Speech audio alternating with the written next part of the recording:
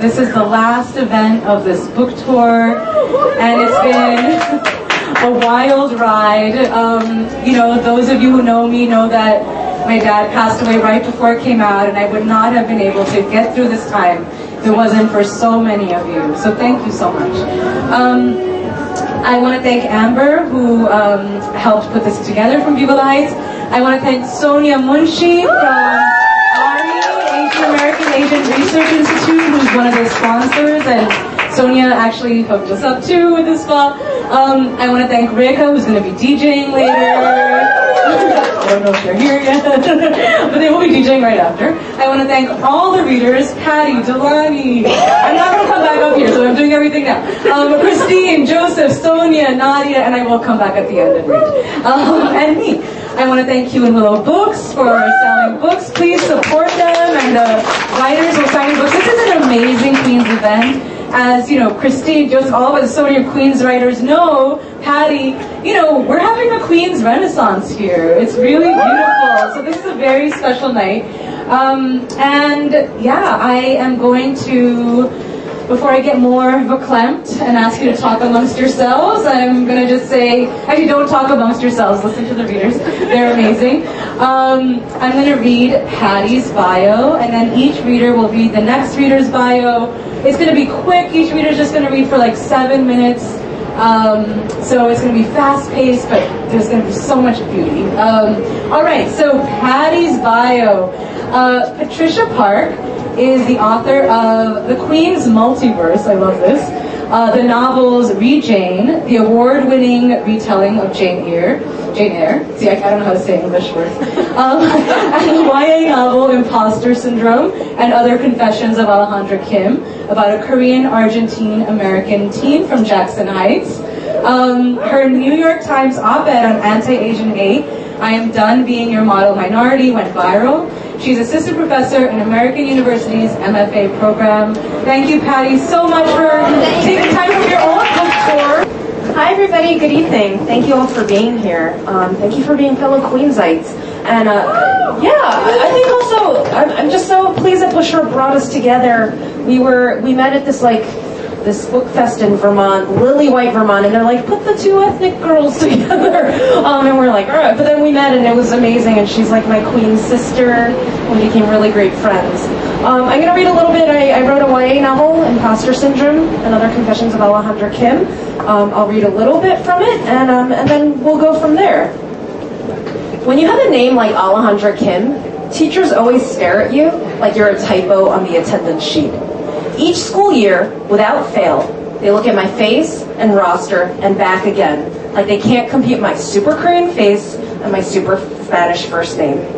Multiply that by 8 periods a day and boom, welcome to my life at Quaker Oats Prep. I mean, Alejandra is like the Jessica of Spanish girl names.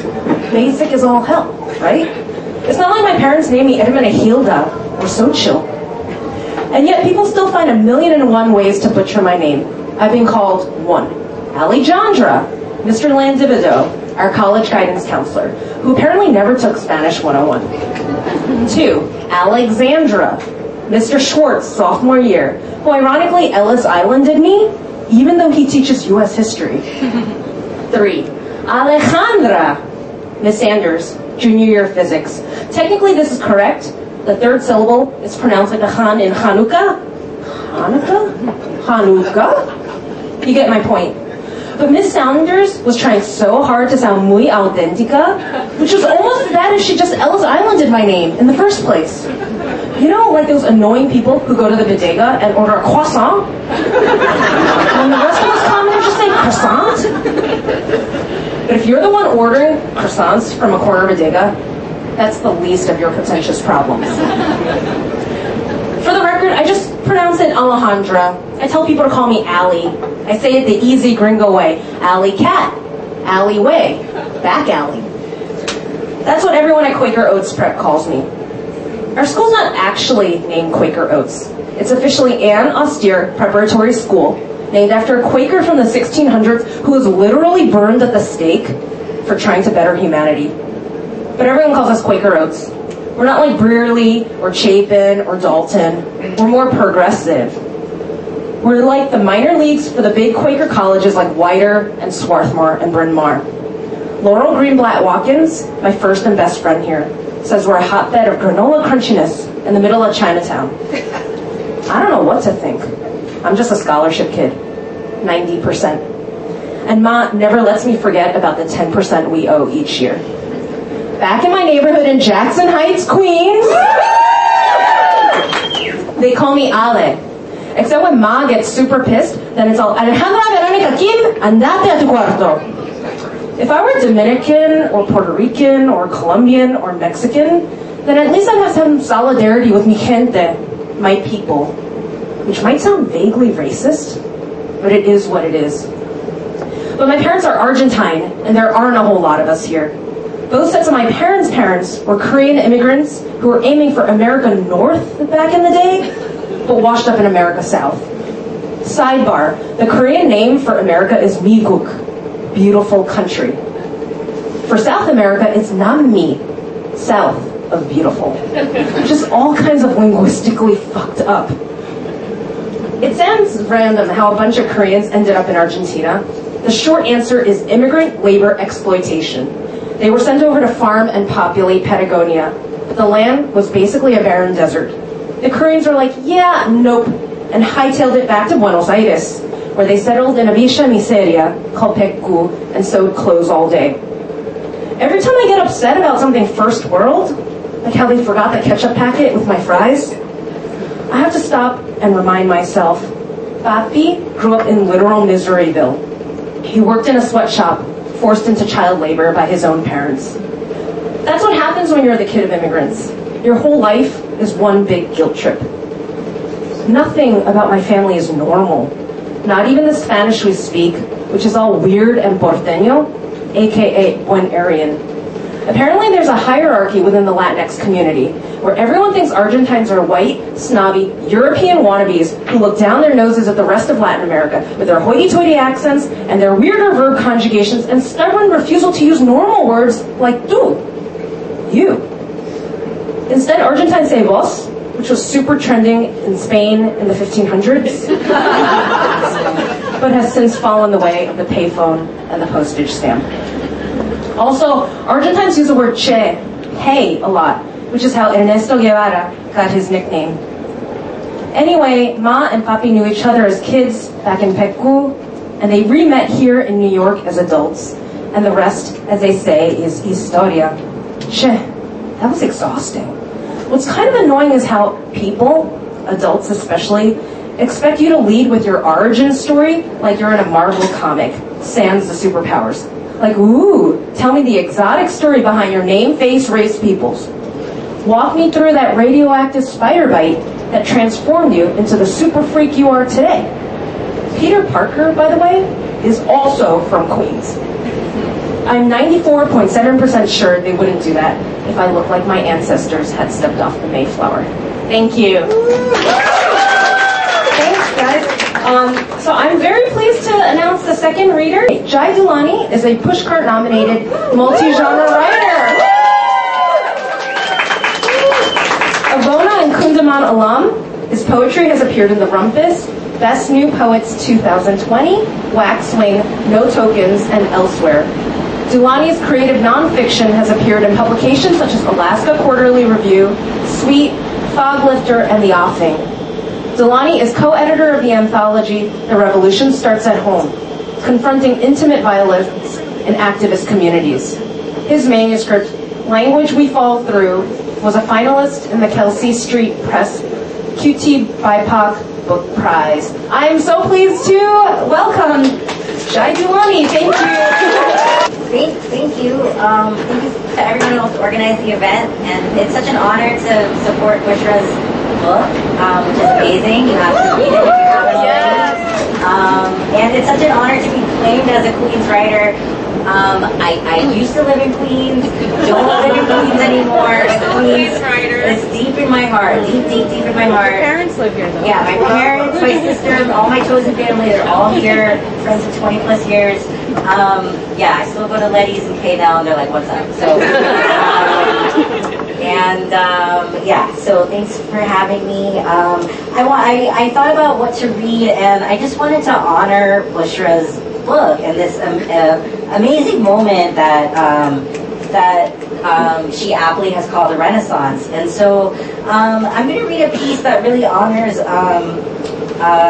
our literary ancestors, our feminist ancestors. This piece is called Sultana's Reverberations Haiban, and it refers to a 1905 feminist science fiction story called Sultana's Dream that was written by Rokeya Sakfat Hossein.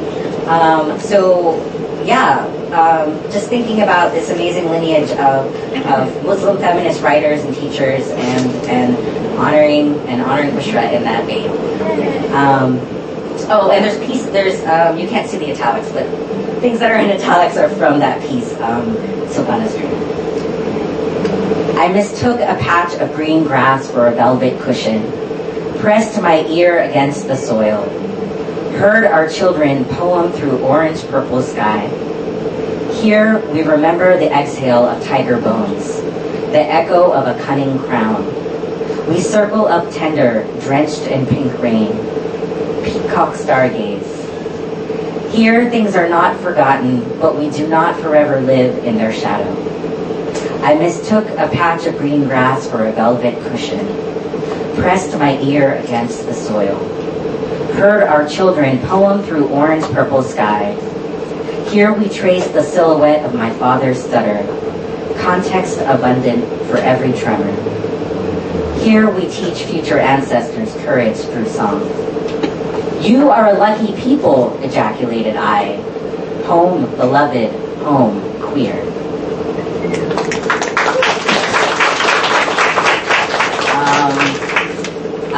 This piece honors moms, and I really love the mom character in Bushra's book. It's very well, like, all the elders are so well-rounded and alive, and it's such a gift to our immigrant community and our moms. So this goes out to moms, and especially any Sindhi moms that might be here. It's called Abundance. Twisted roots stretched out towards each other. Parvati, my mother's mother, jawed Sindhi. Her daughter, refugee camp Punjabi. Matrilineal severed bark. I spoke English to my mother's Hindi. Not everything makes it upstream. We're from pre-partition Pakistan. Blood-dripped alliteration, we background each other casual. My second generation despair, a pile of scattered lumber. Recently I queried, how will I learn Sindhi? Light this other perceiving. Ma's moss-covered smile chiseled into blue sky. The internet. Her chuckle, a lush fern valley. Green feathering over green. The sparrow reeled out the bushes past me. I inhaled the dirt, the solitudes, the give.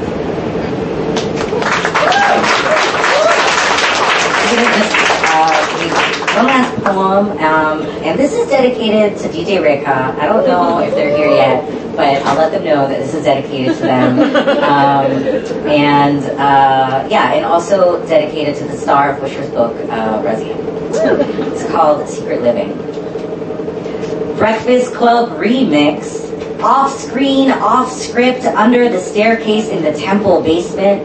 Frilly dress drag, playing gin rummy, legs out, drawing cards beyond pawn life, beyond American dream trophies. In black and white, the king and queen needed us. We were front row culture war, we were dirty pink origin stories. Turquoise trimmed accent, I was 9, gay kissing Mira at Temple Summer Camp, by the tree. Hidden plus girl plus kiss equals a bishop move. Before her, red-headed Christy Mazza, rope tongue on a basement couch. 3rd grade practicing for a future? In our 20s, diaspora drink in hand, we danced disco Bollywood dance floors, Brooklyn rooftops. We sang the titillating words of our checkered childhood, affirmed our gay king hair, our gay queen outfits, our night dreams, confessed our shit management of our checkmate lives. I'm excited to announce our next reader, Christine Kandic Torres. Born and raised in Woodside and Elmhurst, Christine Kandic Torres is the author of the novel The Girls in Queens. Her pushcart, not prize-nominated short fiction, has appeared in publications such as Catapult, Quelly, The Offing, and Fractured Lit. A Vona and Hedgebrook alum, she's also the recipient of a Queens Council on the Arts New Work Grant. The cheaper paperback edition of The Girls in Queens will be published May 2nd, 2023. Let's give it up for Christine. Thank you so much, and thank you, Bushra, for inviting me here to celebrate the much acclaimed novel and much deserved. Roses is wonderful, and I hope you all buy it tonight if you don't already have it. This is my novel, The Girls in Queens. Thank you. It's also available for sale. Yes. And I'm not actually going to read something from it. I'm going to read an essay that I wrote about it. But it also is about growing up in Queens. So did anybody grow up in Queens here? Okay. This is new. I've never read this before, so bear with me. It's called Consuming the Girls in Queens, a kind of food tour. As I prepare for the paperback launch of my debut novel, The Girls in Queens, I share with a group of writers and artists that I'm putting together a book club kit for it. This has become a fairly common digital offering, a colorful PDF of brief insights from the author, a recipe or two that relate to the book, discussion questions, and even a playlist of music inspired by the novel that book clubs across the country can utilize. One of the artists I share this with suggests I create a food tour list of the best places to eat in Queens, since that is what attracts so many people to Queens anyway. Yes, I say, that could be a great idea. But in fact, the idea gnaws at me over the next few weeks, burns a nervous hole through my organs to the solar plexus of my identity. Yes, for so many people, Queens means food, and not just delicious, attraction-worthy food, but exotic food. Queens is the most diverse county in the entire world. Walking its alternatingly bustling and sprawling streets, one can hear over 160 languages spoken in the borough. Yet something prevents me from making a food tour.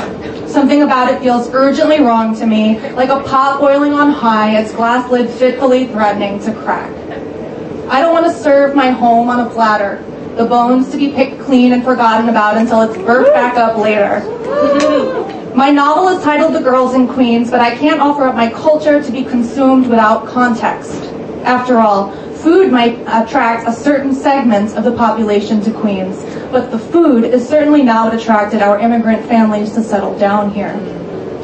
How can I explain that growing up in Queens, we didn't go to dumpling houses in Flushing or on Queens Boulevard, that there had to be a special occasion to even agree to spend money at a restaurant? That empanadas were purchased under a tin-foiled heat lamp at the corner Colombian bakery, not argued over beneath a cartoon anthropomorphic empanada late-night takeout spot.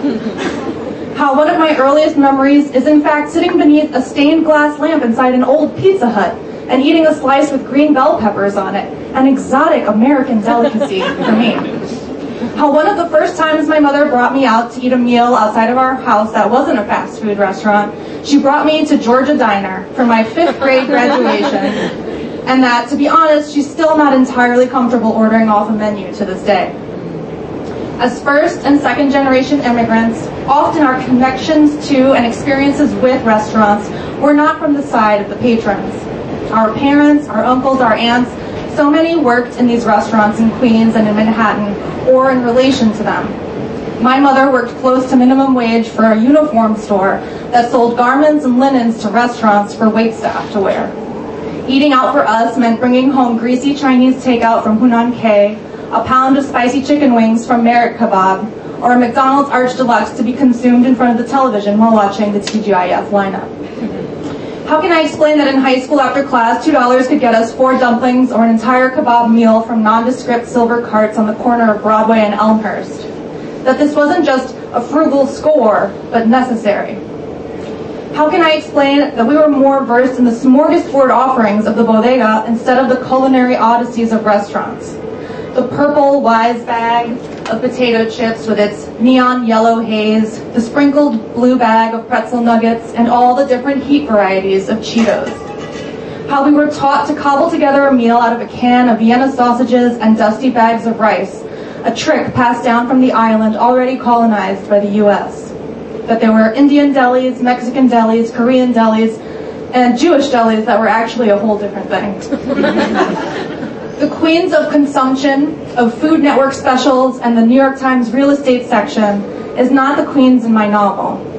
Brisma and Kelly, the girls of the Girls and Queens, sneak Funyuns into Shea Stadium, split a package of devil dogs while cutting school, shoplift Sour Patch Kids, and toss green Chifles Platanitos bags at leering men. As so many under-resourced families and neighborhoods are forced to, they made do with what they had. We made do with what we had. Sometimes that meant rice dishes from our homelands. Sometimes that meant 25-cent bags of popcorn. Nowhere in that spectrum is a tour stop I'd want to curate for a quick bite on the way to Arthur Ashe Stadium. The struggles of our families are not for voyeuristic entertainment, and neither is our sacred joy. When we talk about diversity as a need to be exposed to other cultures, we are centering whiteness. In Queens, diversity is not exposure therapy, but participation. We participate in the rich diversity of immigrant cultures in Queens by eating in each other's family homes, by sharing food in the school cafeteria, at cookouts at Flushing Meadow Park, at Wright Playland. To be clear, this was and is a privilege and an intimacy. One cannot buy your way into community by simply eating a torta off a Roosevelt Avenue taco truck. I welcome anyone from any type of background to read The Girls and Queens and trust that they will find some resonance for their own life. The book deals with sexual assault and how women sometimes internalize the pain and rage of the experience against themselves and against other women, and how this manifests in specific and nuanced ways in communities of color. It asks readers to reflect on the ways they've perpetuated rape culture and not put a foot down against toxic masculinity. It explores the complexity of female friendship under the weight of the patriarchy, all of its powerful and unspoken intimacy, its unbridled, infectious joy, and yes, even its heartache, bitterness, and competition. But I wrote this book for working class children of immigrants, and they already know the best dumpling spots. While we may have been steeped in or pulled between the cultures of our families, we ultimately found our home, our roots, baked within the asphalt of New York City. For Brisma and Kelly, for me and the friends I grew up with, Queens is our true patria, our home and our pride. Our reverence for the tahine-dusted mango bags under the 7 train is akin to the way my mother's eyes mist over when she talks about quenepas, or my father's delight at biting into the flesh of a freshly picked fig. I will never truly know these intimacies the way each of my parents did, but then they would never be able to appreciate the intoxicating rubber scent of a box of blue handballs lining the bodega counter, the thrill of scoring an underage Lucy at a magazine stand, the Pavlovian elation that hearing the Coco Cherry Piña song of the Icy Lady elicits as she rings her bell through a concrete park. No simple food tour can conjure all that, but maybe a book can. Okay, up next, I am delighted to introduce Joseph O. Legaspi.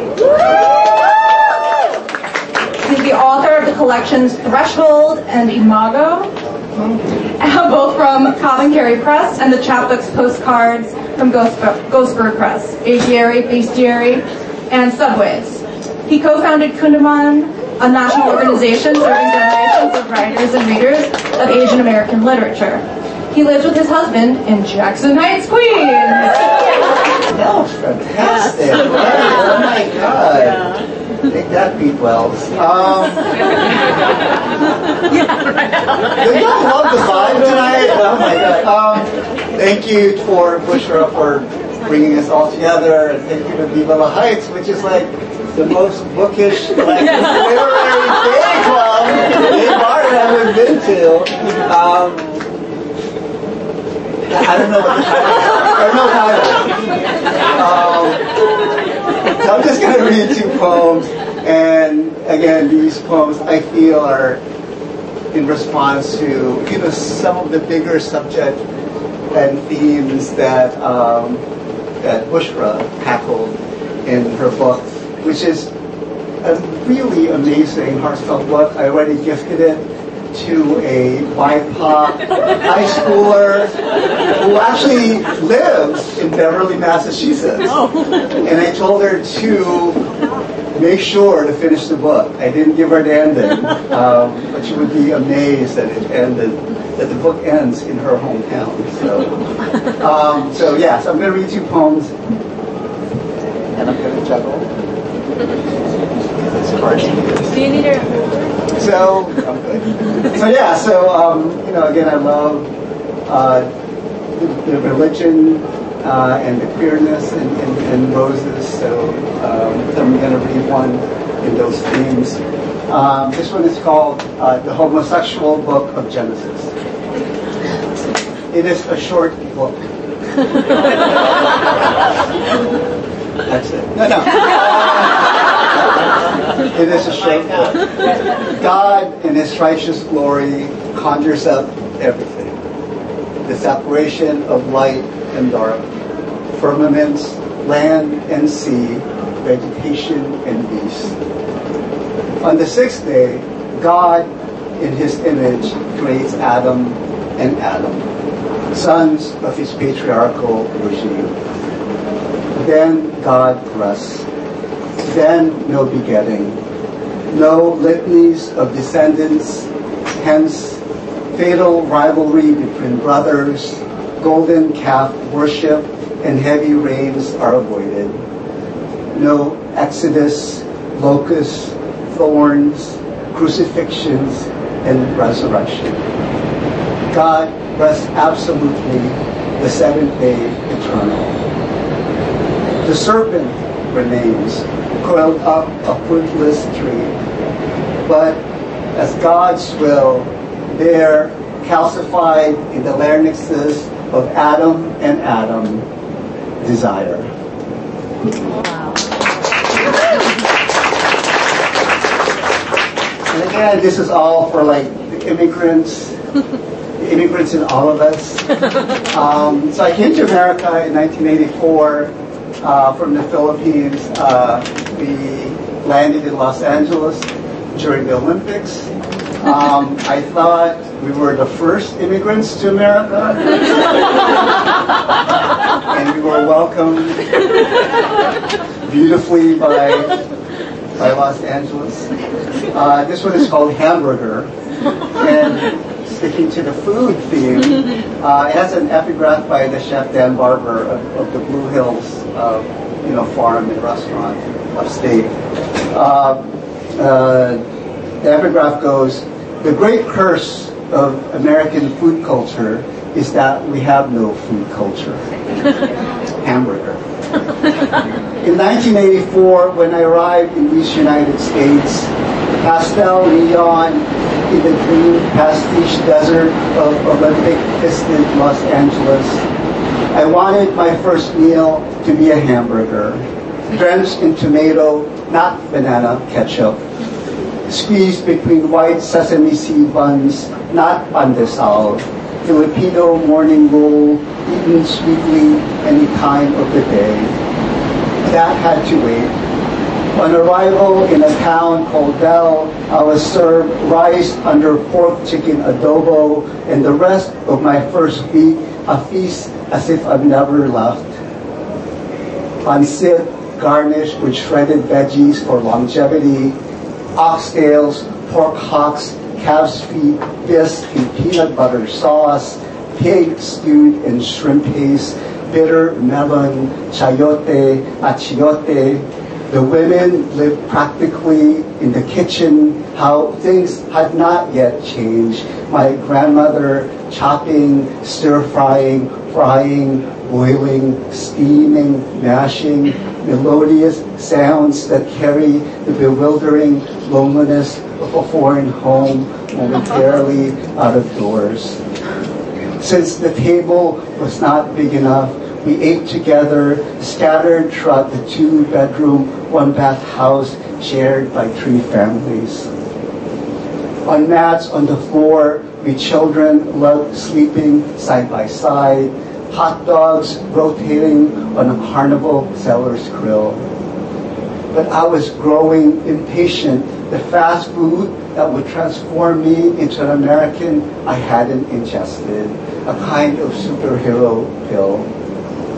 Until my first day of school in my 7th grade cafeteria, where I was served a round patty of compressed meat, boiled, charred, yawning, open-faced next to curly potatoes, glowing a cartoon meteorite orange. I could not contain my joy. I tore and poured on packets of ketchup, discarded the wilted iceberg like fabric softener, clamped the hamburger between my shaky hands and chomped momentously into my first taste of America. Salty, starchy, chewy beginning to a lifetime consumption, powdered with sugar, melted as margarine, deep fried, blue dyed, iced over, jelloed, marshmallowed, popcorn, bite-sized, on the run.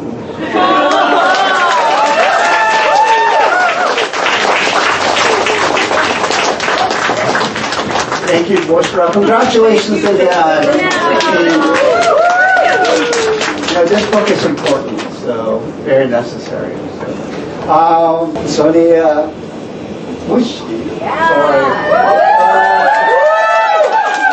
is a writer, researcher, and educator. Her creative nonfiction and fiction projects have been encouraged by Bona, Tin House, Lambda Literary, Monson Art, Blue Mountain Center, and their work has appeared in Scholar and Feminist Online, Feminist Formations, and Teachers and Writers.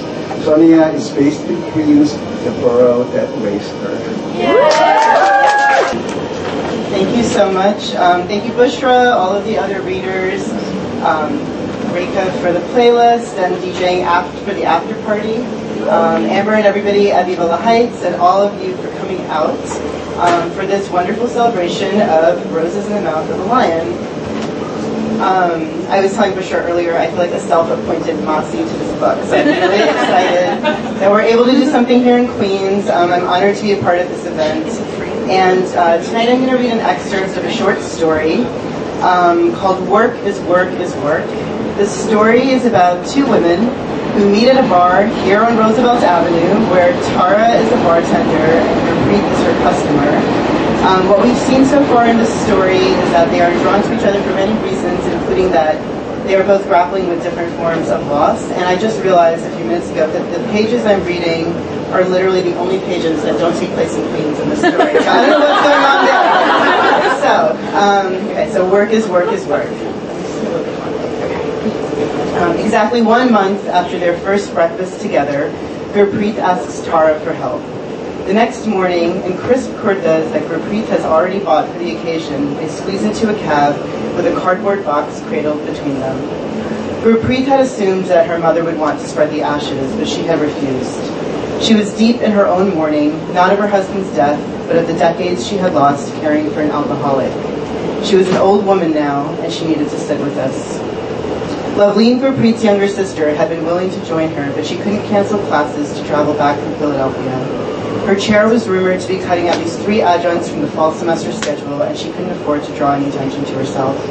We can do it in the summer, Loveleen had offered, but when the funeral parlor called to say the complimentary storage period was about to expire, and they could coordinate with an authorized vendor for a burial at sea, Gurpreet felt it was time to go ahead. Anyway, they were well past the time that they were supposed to spread the ashes, according to the Gurdwara. Tara has never been to this part of the city before, a line of 1-story houses along the bay, punctuated by little fishing boats gently nodding hello at the passersby. They walk to the end of the pier, and Gurpreet waves at an older man in a red and black checked shirt. He gestures to the back of his boat.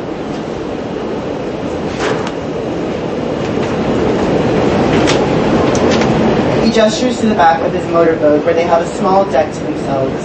On Tara's right, the Verrazano Bridge is full of standstill traffic and the piercing wails of car horns, but if she shifts her view a few inches, she can look out onto the steel-gray expanse of the Atlantic Ocean. It takes only a few minutes for them to reach their destination. The boat jerks to a stop and the motor quiets down. Gurpreet opens the box and pulls the bag inside to dislodge it. She clears her throat. Papa, she says, peering into the ashes. Papa, she tries again, but nothing else comes out. She looks away and closes her eyes. She sees him on the bed, his wet eyes fixated on the corner of the room. She smells him, the sweet, sour breath that circles around her in those last hours. She hears him and the rattle growing louder in his chest. She's falling back into the loop. Hey, let me help you, Tara says, stepping closer to Gurpreet. She takes the box from her hands. You just focus on what you want to say. Gurpreet wipes her face and nods, takes a deep breath. Papa, she says, I wish that life had been softer for you and for us. She pours the gray and black and silver matter into the water. As the ashes spiral downward, she adds, I'm sorry I left. I couldn't watch you go. Tara stands behind Gurpreet and watches the ashes float and merge and begin to disappear. She rubs her wrist and then quickly pulls off her bracelet, a thin thread of blue and brown wooden beads. She cups it in her fist and whispers into her hand, Ajay, if I had been there, I could have carried you out on my back. Tara kisses the bracelet and releases it, watches it ride the small waves, floating further away from them until it fades and slips underwater. Gurpreet and Tara lean into each other, receiving the warmth of the afternoon sun beating down. Tara unzips her backpack, takes a sip of water from her thermos, and passes it to Gurpreet, who is still watching the bay below. She nudges Gurpreet, her eyes twinkling. You know, if you needed me to do it, I would carry you out on my back. Gurpreet smiles and feigns a stern poke in Tara's chest. You're a little stick. Look at me, she says, gesturing to her body from the bottom to the top, slowing down over her wide yet sinful breasts. You collapse. Don't worry, I'm strong, Tara laughs, and mimics Gurpreet's hand motions, emphasizing her muscular torso. She slides over to Gurpreet and kisses her neck. What about me? Would you carry me out on your back? She wraps her arms around Gurpreet. Gurpreet stares at the bridge ahead of them. The traffic is lightened up and the cars coast by in both directions, crossing paths without interruption. I hope I would, Gurpreet says, and turns to face Tara, placing one hand on her cheek. Of course, I hope I would. After Gurpreet settles her bill, they stroll along the waterfront holding hands when they hear a beep. Gurpreet pulls away from Tara to take her phone out of her tote bag and notices a series of missed calls, all from her supervisor, Kay. Shit, my phone was on Do Not Disturb. I'll be back, she says. She walks away from Tara, pausing under a nearby tree to make her phone call. When she comes back, her brows are contracted. We need to get going, Tara, Gurpreet says. I need to get ready for work tomorrow. What happened? Why? Tara points to the pink and orange streaks that are beginning to spill across the sky. I thought we could go home after the sunset. She places one hand on Gurpreet's shoulder. We never get to spend time like this out in the world. Gurpreet sighs and looks at her watch. Okay, 10 more minutes, she concedes. But instead of sitting down on a bench with Tara, she stands with her arms crossed. Her chest is heavy with anticipation of an early meeting with Kay. All Kay had revealed was that big changes were coming, but Gurpreet had no idea what that could mean. Why make 2 stops, Gurpreet? Tara asks as they slide into a cab to return to Queens. Mega said she'll cover me till closing. I can stay at her place and just go home in the morning. Gurpreet shakes her head. Oh, Tara, I've been there for 3 months, but my place still feels like a storage room some other time. Let me help you. I can unpack your boxes. She pauses. Gurpreet, I've never even seen your apartment. Tara reaches across the back seat, but Gurpreet pulls away, refusing her touch. Tara, I'm sorry. I just need to get into the zone for my work week. Gurpreet leans against the window and closes her eyes. You can't understand this kind of pressure. Tara bites her lip and sits back, huddled under silence. She watches the city light up across the river and barely registers the taxi slowing down until Gurpreet plants a quick kiss on the cheek and hands her a small stack of bills from the cab fare. Thank you for everything today, really, Gurpreet says, and pops out of the car before Tara has a chance to say a word in response. As they wait for the light to turn green, Tara watches Gurpreet walk into her apartment building, a high-rise tower of steel and glass. A doorman greets her and passes over several packages while she waits for an elevator. He points at a sign that says the pool is closed. Gurpreet never mentioned that she had a pool. Tara had assumed that Gurpreet lived in a nice building, maybe with a carpeted lobby, and probably not above a massage parlor. She was a lawyer after all. but Gurpreet had said public servant, and that had sounded humble to Tara, humble like Tara.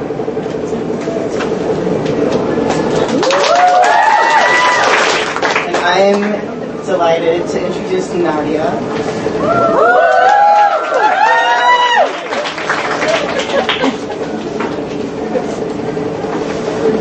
Okay, Nadia Q. Ahmad is a poet, writer, editor, and workshop instructor from New York. She grew up in Inwood, Astoria, and East Elmhurst.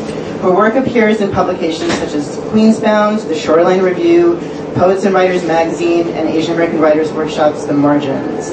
Nadia has received awards from Aspen Words and FAWC, and is a Vona Voices and Quelling Workshop alum. Welcome, Nadia. I'm just going to take this in for a minute. I'm Nadia, as you just heard. Thanks everybody for coming. Thanks Bushra for writing the book that brought us here. Thanks to Soniya for organizing all this stuff. Stuff meaning that I'm a poet, I'm supposed to be particular, but stuff I'm just going to say. Thanks to everyone for coming.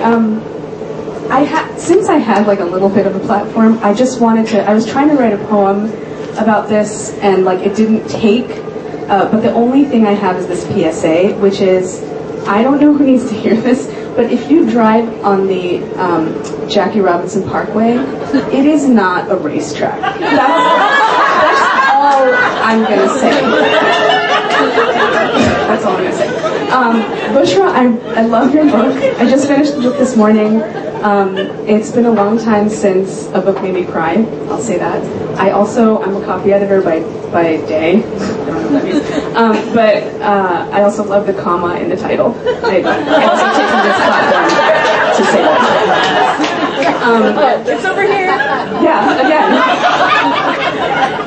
I have 3 poems. The first one, so one of my favorite scenes in the book is the Ramzan chapter, or Ramadan or Ruza, whatever your relationship is to that word. And Ramzan this year is coming next week, and so I have a poem about it that I'll open with. It's called Instructions for the Fast. 1. Hide your hunger in a smooth bowl. Or A. Hide your hunger in a smooth, cold bowl. B. Hide your hunger in a small, smooth bowl. C. Hide your hunger in a smooth, blue bowl. D. Hide your desire in a smooth, blue bowl. E. Place your desire in a smooth, blue bowl. 2. Place your hands around the bowl. Or A. Cup your hands around the smooth blueness. B. Cup your hands around your hunger, smoothed. 3. Place yourself into your hunger. Or A. Place yourself into your desire. 4. Take your desire around and glaze it smooth onto the bowl. 5. Watch. At the lip of the world, a fire round sinks into a blue dome. Or A. What shape does your hunger take from you? B. How will you hold it? 6. Bring the smooth blue to your lips. Or A. Let the desire be something you know. B. Taste your knowing hunger. 7. Know that at this touch, one of you must consume the other.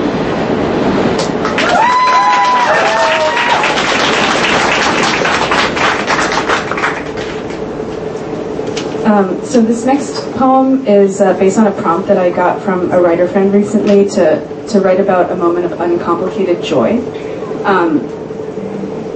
The situation that prompted the situation that I wrote about was a little complicated, but I tried to figure it out. Maybe for some more context, I was trying to convey feelings to a crush, and also didn't know at the time, didn't confirm whether or not the feelings would be mutual, and then, flustered, and then tried to use the poem to regain my footing in myself, is what I'll say. When you almost trip but just stumble, but don't fall on the ground, and then you're like, oh, okay, we're gonna keep walking. Okay. Uncomplicated joy. It was hard, I'll admit, to lean inward toward the asking, the curiosity. But it makes the time move again like water, so I don't have to wait through. I taste it like a berry fresh picked, a seashell fresh washed in the salty current.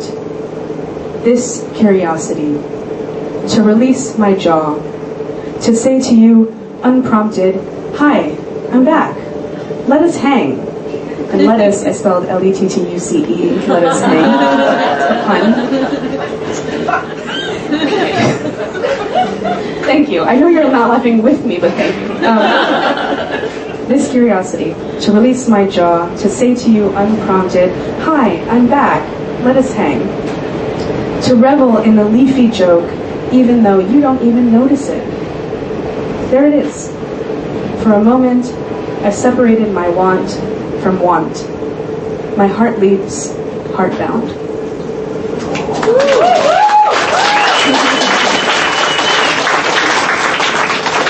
Okay, this poem is for anybody who is departing something right now or in a transition. I hope you arrive somewhere new.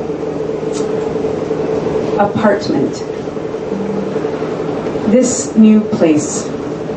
You wonder in the new silence, the southern sunlight, whether your warm, just greased cast iron will attract the scurrying, conniving roaches that have lorded over this city probably since before you were born.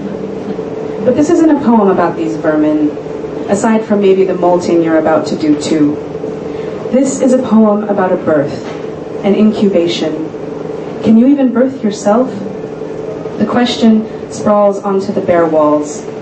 Can you even shelter new rituals here? A bronze roach, slick like oil, appears by the sink like an insult, antennae quivering like your calibrating soul seeking a foothold, stunned by this bright silence. But it will not govern here, its goal too lofty, you decide, with even this small power of your one small life. You step with your sandal, squash it, say a prayer for the departed, unpack another box. Take stock. To be a part in this new silence is something you have always wanted. A part. A part. Apartment. A partment. To part from the familiar means a different thing from what everyone thinks, you remind yourself. You stare out this new pair of windows at the scraggly, ancient, witchy sycamores. They have scabs like you. They are rooted like you. This place has made them tall. The sunlight comes through cold but clear. It doesn't reach the kitchen, but you look over at the stove. The cast iron sits solid, gleaming. This is a formality, but we must read the bio. Because the other way you can read the bio is by buying the book and reading the jacket, the back of the jacket, but you have to buy the book. But I'm going to read it as a formality, but I trust that you will also buy the book. Okay. You could also buy it with a friend if you don't have enough, or you could request it at your local library, of course. Okay. Lots of options, guys. Like, there should be no excuse. Bushra Rehman. Bushra Rehman's, yes, audiobook too. Bushra Rehman's dark comedy, Corona, was chosen by the New York Public Library as one of its favorite books about New York City.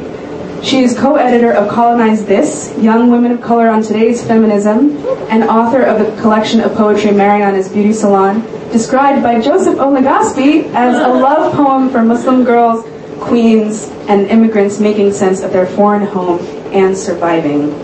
Her new novel, yes, Roses in the Mouth of a Lion, is a modern classic about what it means to be Muslim and queer in a Pakistani-American community. Bushra. Thank you, Nadia. That was amazing. Thank you, all the writers. I mean, wow. This is why we do this. Thank you so much, everyone. I'm just going to get into it. I'm going to borrow Sonia's glasses. But, yeah, what can I say? Oh, I mean, I'm going to read the Ramzan piece for you. I was wondering what to read. So in a few days, it's going to be Ramzan, and If you're Muslim, you know that you're not going to eat or drink from sunrise to sunset. But what we do is then we wake up right before sunrise and we just eat like crazy amounts of fried food. So that's all you need to know. And it's really beautiful to do this reading because, all week with the content of this book, I mean, my life has always been very secret. I grew up in a very religious Muslim family. My life has always been very secret, but then social media happened and it's hard to keep things secret. And so I've just been getting all these texts all week that you can't be Muslim and you can't be gay and you can't be both from my family. So it's just so amazing to be here at a gay bar in Queens and celebrate with all of you here. And so I'm going to read Ramzan. It's when Razia is hanging out. She's in high school and she's hanging out with some of her friends and she's just discovering her queerness. Eliza, Taslima, and I were like wet noodles laid out on the bed. So hungry we could barely move our limbs. I was so thirsty I was trying to drink my own spit. It was late afternoon, only the first week of Ramzan, and the clarity hadn't set in. Unlike our parents who went about the day doing everything they needed to do with cheerfulness, we were not yet buffered from hunger and thirst by the joys of Ramzan. We were woken up at dawn as if part of some secret society. Like ghosts haunting the kitchen, our mothers would already be up, making pratas, smoke hanging over their heads in question mark clouds. The sound of the stove fan disturbing the stillness of the pre-dawn hours. We'd come down groggy and our mothers would say, hurry up and eat, Sehri is almost over. With bleary eyes, we'd look out of the windows, but it would still be dark, with no hint of light creeping over the horizon. I was at Taslima's house because we were going to be having an iftari party. My mother had sent me over to help prepare, but their kitchen was small and 4 people were too many. Taslima's mother shooed us out, sending us upstairs to study. I had a giant book of integrated algebra in front of me, but my brain just wouldn't work. The numbers danced in front of me. My head hurt when I thought of all the work I had to do. I wasn't doing well at Stuyvesant. It was a secret I'd been keeping to myself. I just wanted to sleep, to close my eyes. I wouldn't mind fasting if all I had to do was rest and read namaz and Quran. Maybe if we were back in Pakistan it would be like this, but the pace of the city and the heartlessness of my teachers at Stuyvesant didn't let up. I don't know if there's any other Sty refugees. They didn't care if it was Ramzan. I still had to do homework and take tests and quizzes and be present and awake in class. I learned early getting sympathy was impossible. It was generally thought by our teachers that being Muslim was our fault, and our odd, torturous ways were not their problem. Taslima's voice came to me from far away. What if I brush my teeth and I swallow a little bit of water? Would that break my roza? No one answered, but she continued. What if I'm showering and I lean my head back and I accidentally swallow a little bit of water? Would that break my roza? Her sister's Eliza's head was under a pillow. She wasn't happy her college spring break coincided with Ramzan. She'd been looking forward to some home cooking. She just tried to read but then decided her head was more comfortable under a pillow. How many hours until Rosa ends? I looked over at the silent clock radio. During Ramzan, we didn't listen to music or watch TV. Without those worldly distractions, we were stripped down to our essence. That was the point of Ramzan. 2 hours, I replied, and Eliza groaned. You know what I really miss, Taslima continued, as if Eliza hadn't said a word? The way when water comes out of the tap, and then it fizzes. That's what it does in Queens, at least. Then you wait for the clouds to pass, and then you drink it. No one said anything for a while. How long now until Rosa ends, Eliza asked. 1 hour and 57 minutes.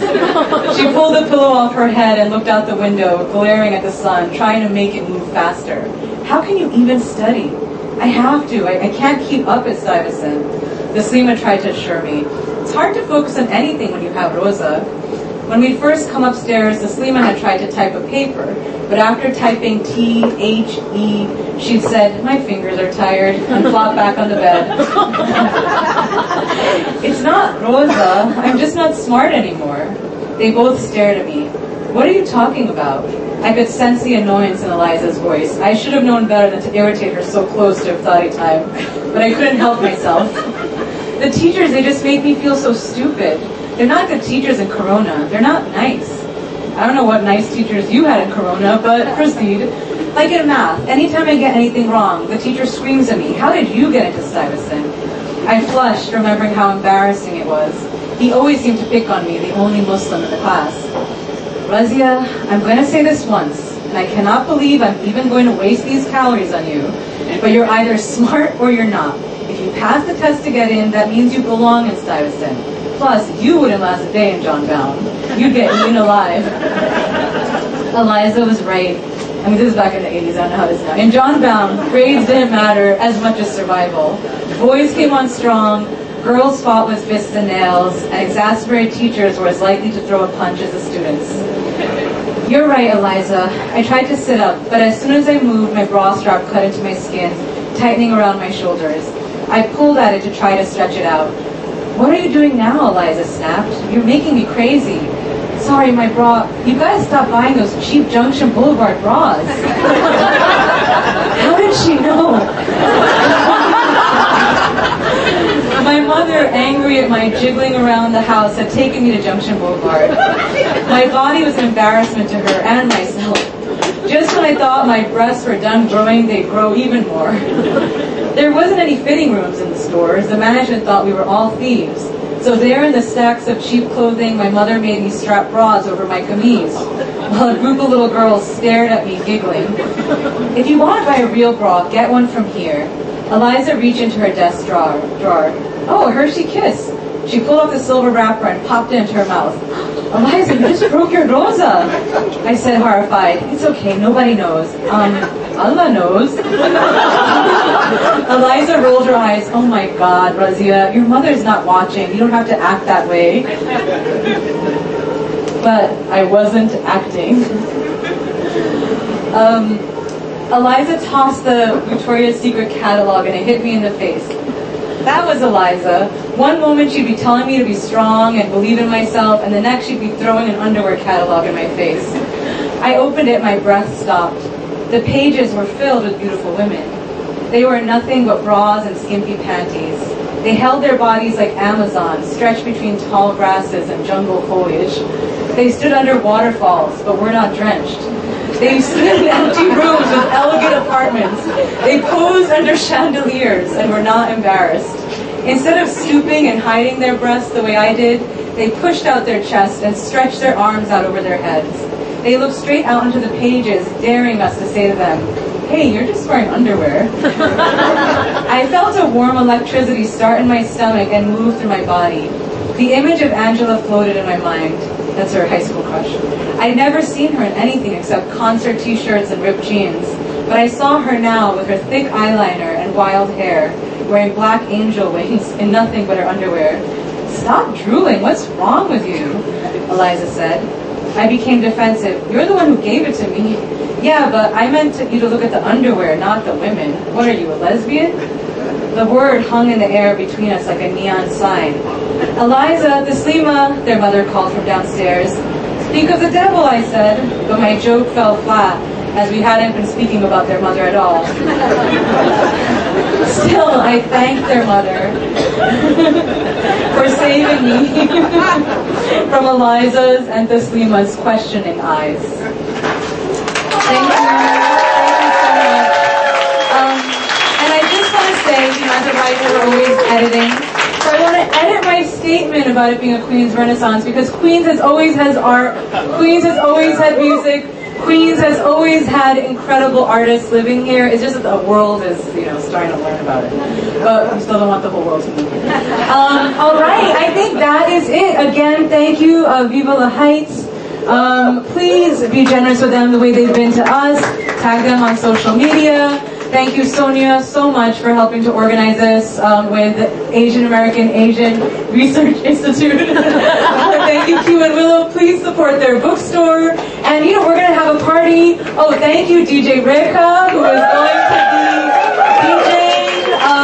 Stick around, get drinks. I believe you can get food and bring it back in here if you want. So, yeah, hang out. We're going to have a party. Yay!